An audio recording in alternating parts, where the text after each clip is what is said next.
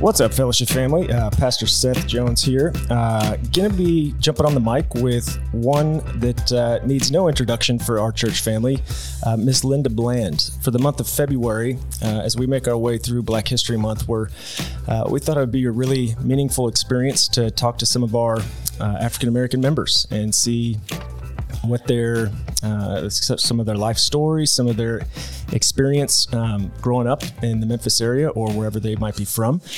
So rather than going to some significant historical figures, which we've done in the past, we thought let's get on the ground level and talk about some of the history of some of our very own members. So Linda Bland, thank you for joining us. It's great to see you. All right, so Linda, first time I remember meeting you was after a service on Sunday morning. I just finished preaching, came down, and I think we talked that day for about 45 minutes right after the service. You were in no hurry.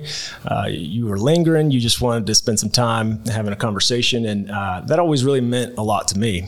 So I thought it'd be great to get you here and hear more about your story and give some exposure to that to the rest of our body, just to understand more about you, to hear from the African American contingent of our congregation. They're family members of ours, and just hear your story. So I guess just from the start, where were you born? Where'd you grow up? Just kind of explain a little bit of your upbringing. I was born in Memphis, Tennessee, and I was raised by my grandparents in Bayou, Mississippi. And I grew up there, went to high school, and then from there to college, I went to Mississippi State University. And I met my husband, who was going to Memphis and going to church in Memphis. And that's how I ended up coming to church in Memphis. And I've been going to church here for over 40 years, since 1982. And I accepted Jesus as my personal Savior when I was 12 years old. And I've been coming to Memphis ever since. What was that, when you say you came to know the Lord at age 12, what was that experience like? How did that? Just accepted Him and just accept Him in my life and just continue to just follow Jesus. Even in college, I was in, a lot of Christian groups and everything, and just really just devoted my whole life to Jesus, and that's what I'm doing now. Yeah.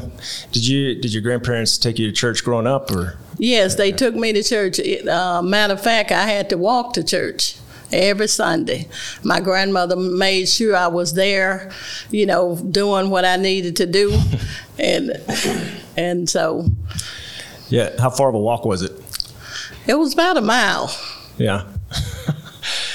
So you met your husband in college years, is that right? Yes. Okay. But did you end up moving to Memphis, or you stayed in the Mississippi area? I stayed in the Mississippi area, and his parents were going to church here in Memphis as well. His whole family was going here. Okay. And so that's how I ended up, we were going to a church. Well, matter of fact, we have gone all over the city of Memphis. From every area, even West Memphis, Arkansas. That's the last place we were. No, we was in Raleigh after we left West Memphis. Okay. How did you find fellowship? Like, what was that? How did you end up joining our family? It was an older lady in the church one Sunday. I was telling her because our church was getting small, and I just felt like I wasn't just getting what I really needed there. So I talked to this older lady in the congregation, and she told me about Fellowship Memphis. She told me about Brian Loritz. And so what year was this? In 2014, March of 2014. And I started coming, me and my mother-in-law. And we just loved it. We loved the word. We loved the people. We loved everything about fellowship. And so after we came, and my mother-in-law got sick with cancer, and she didn't come but 7 months, and she passed away. But I've been continuing to come every week since then. Yep. And I love it because I feel like God's kingdom is not going to be about one color. It's going to be about everybody. Amen. So that was 2014. 2014. So you've been here roughly 8-9 years, something like that. Yes. Just curious, so with your upbringing, kind of growing up in the Mississippi area, when do you remember a time or an experience when you first became aware of like racial differences or, any sort of that tension that exists? You know what? I haven't really just had a lot of racial tension in my life because I guess I have experienced it, but for us just really having it to happen to me a lot, it has not. Yeah. Did you, when you were going to church growing up, was that a predominantly African-American church? So is that correct? Yeah, that's correct. Okay. And so this, your experience with fellowship, is this your first church experience where the kingdom has been reflected in that way and with the diversity? No, with the church I left, from the one in Raleigh, it was called the Worldwide Church of God. Then it was non-denomination, and it was all nationalities of people there before I even got to fellowship. Yeah. What has that meant to you, like being a part of a church that demonstrates that? It means a lot to me because I feel like that's how we grow and how we get closer to one another and how we really just show what God, how he loves each and every one of us. And he wants us to show the love to each other, not, where you look at color, because I really don't look at color that much. I don't look at color at all because I just think God created us all for a purpose, and we all have a calling on our life, and we just cannot look at color. We just got to love. Love is the greatest thing of all. Well said. Yeah, it's interesting. The kingdom of God is the most multi-ethnic organism in the entire world. Yes, it is. It is the most multi-ethnic thing. Yes, it is. And so it's just to be able to see it reflected in individual congregations, I think is really special. Yes, it is. Yeah. So how have you seen the church in particular, and this doesn't necessarily mean just Fellowship Memphis, but the church provoke our culture towards like racial unity? Have you seen that done well, or? I really don't think it is done well. I think somewhere along the line we just really are not coming together like the Lord really wants us to come together, because He created all of us for His purpose, and we gotta get past that. We got to get past that and just love, because Jesus loves us, we supposed to love one another. Yeah. Have you seen, I totally understand what you're saying about it hasn't been great at that, but on the flip side of it, have you seen the church provoke the culture towards racial division? Have you actually seen it propel more division? I don't think it has propelled, division, but there is division there. You can see it. But I just think once we realize what's really happening, that we need to just stand up, and just say, this has to end, because this is not the way God wants us to operate. It's not what He wants us to see. It's the vision. And we know the vision is going to be here until the world ends, but we can do something about what we see.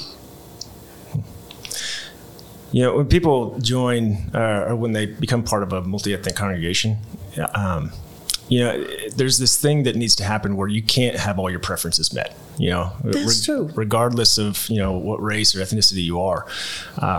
Because when you come in, you got to check that stuff at the door and say, I'm here for unity. I'm not here for division. I'm not here to get my preferences met. So for your experience, like what have been those things that have been the biggest challenges for you being a part of a multi-ethnic congregation? And what has been some of those things that's just been like, okay, I've had to check this at the door, or things that you would want to see more of that don't because of the ethnic makeup of the congregation? Does anything come to mind? I think I want to see more of where people just really get to really know each other and just get to see what's, what I really go through, or, another race go through. Because I don't think we really know each other. I would agree. I think that there's a lot of ways that's a real struggle for the church, to actually get to know one another. How do we do that, though? How do we actually move towards that? One of the things I think in order for us to bring each other together is just have some things where we can just hang out together. Just if it's just one-on-one, just get to know each other. Just get to love on one another. Get to be concerned about one another. Because God is concerned about each and every one of us. And we got to be concerned about each other. I know we can't get to know everyone, but if we just do it one-on-one, how much we can begin to love each other, look beyond our differences, and just be the Church of Jesus Christ. To develop those connections and relationships, it takes work, though. Yes, it does. Yeah. It takes a lot of work. Yeah, it's much easier just to attend and not really invest a lot of that time. But I think with that intentional effort, we see the things that you're talking about, the breaking down of the boundaries and coming to greater understanding of one another. And so you've been driving up to Memphis for what, over 40 years? Mm-hmm. An hour each way, right? So you're committed, and you are truly invested in fellowship, and you've given a lot of time and a lot of your presence to us. And looking back over that history, what have been those times when you're like, this is what the kingdom looks like? Or do any specific memories come to mind where it just sort of struck you about God's ability to bring racial unity in the midst of a church? I just think that's what he really wants, and that's what he desires, and I just want to see it happen. Yeah. Well, we just come together. We look beyond, our color. We look beyond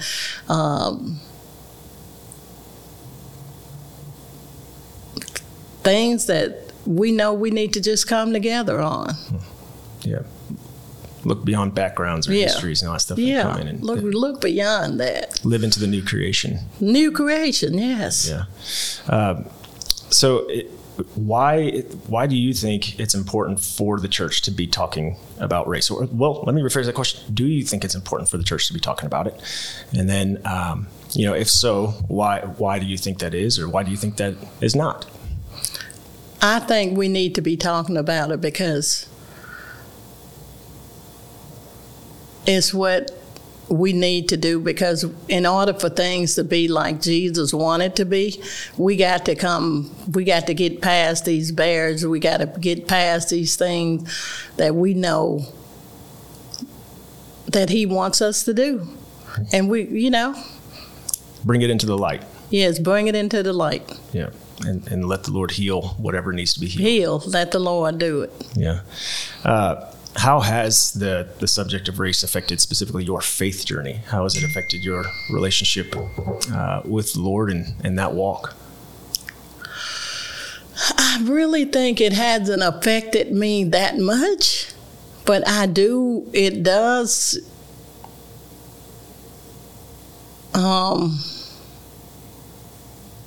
It does get to me sometimes, because I know it's not right, some of the things that are happening, but then I know the Lord gonna make all things new. Amen. Yeah, I believe that. We have to believe that. Yes, we do. Right? Yes. To be able to move into those places of healing and bring it into the light. Bring it into the light, yes. Let the Lord do what he does. For somebody that's listening to this, right now in their car, doing their dishes, whatever. So for anybody that's hearing about your story and your life, what are some of those things that you would say to, your brothers and sisters of a different race?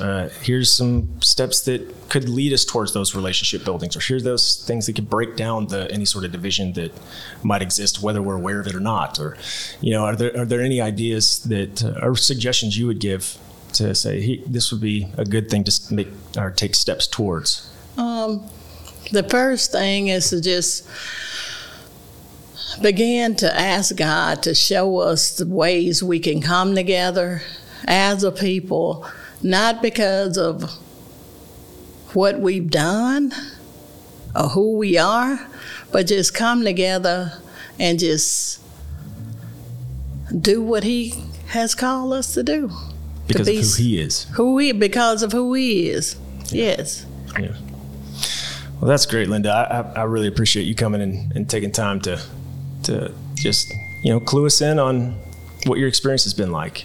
I do have one question. This might be on or off the subject that we're talking about, but what is your prayer for fellowship? When you're praying for fellowship, what are the things you're asking the Lord for?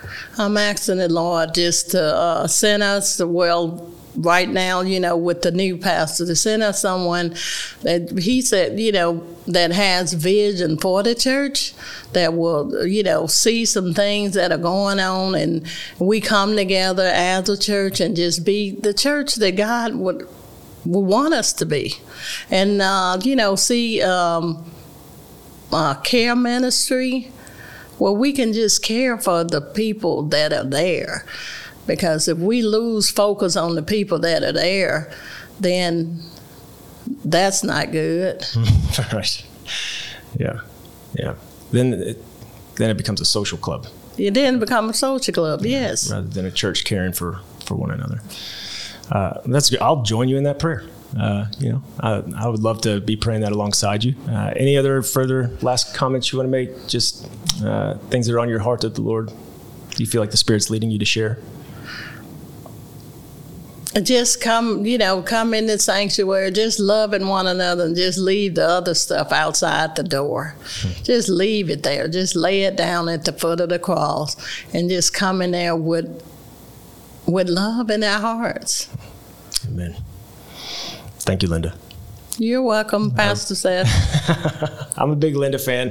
If you guys get a chance, I'm sure most of you probably know Miss Linda, but just see her around. Just give her a big hug and start, bringing those relational components and those relational connectivity. Just be real intentional about it. And so I appreciate you. I respect you a ton, and I've learned a lot from you. So thank you. You're welcome.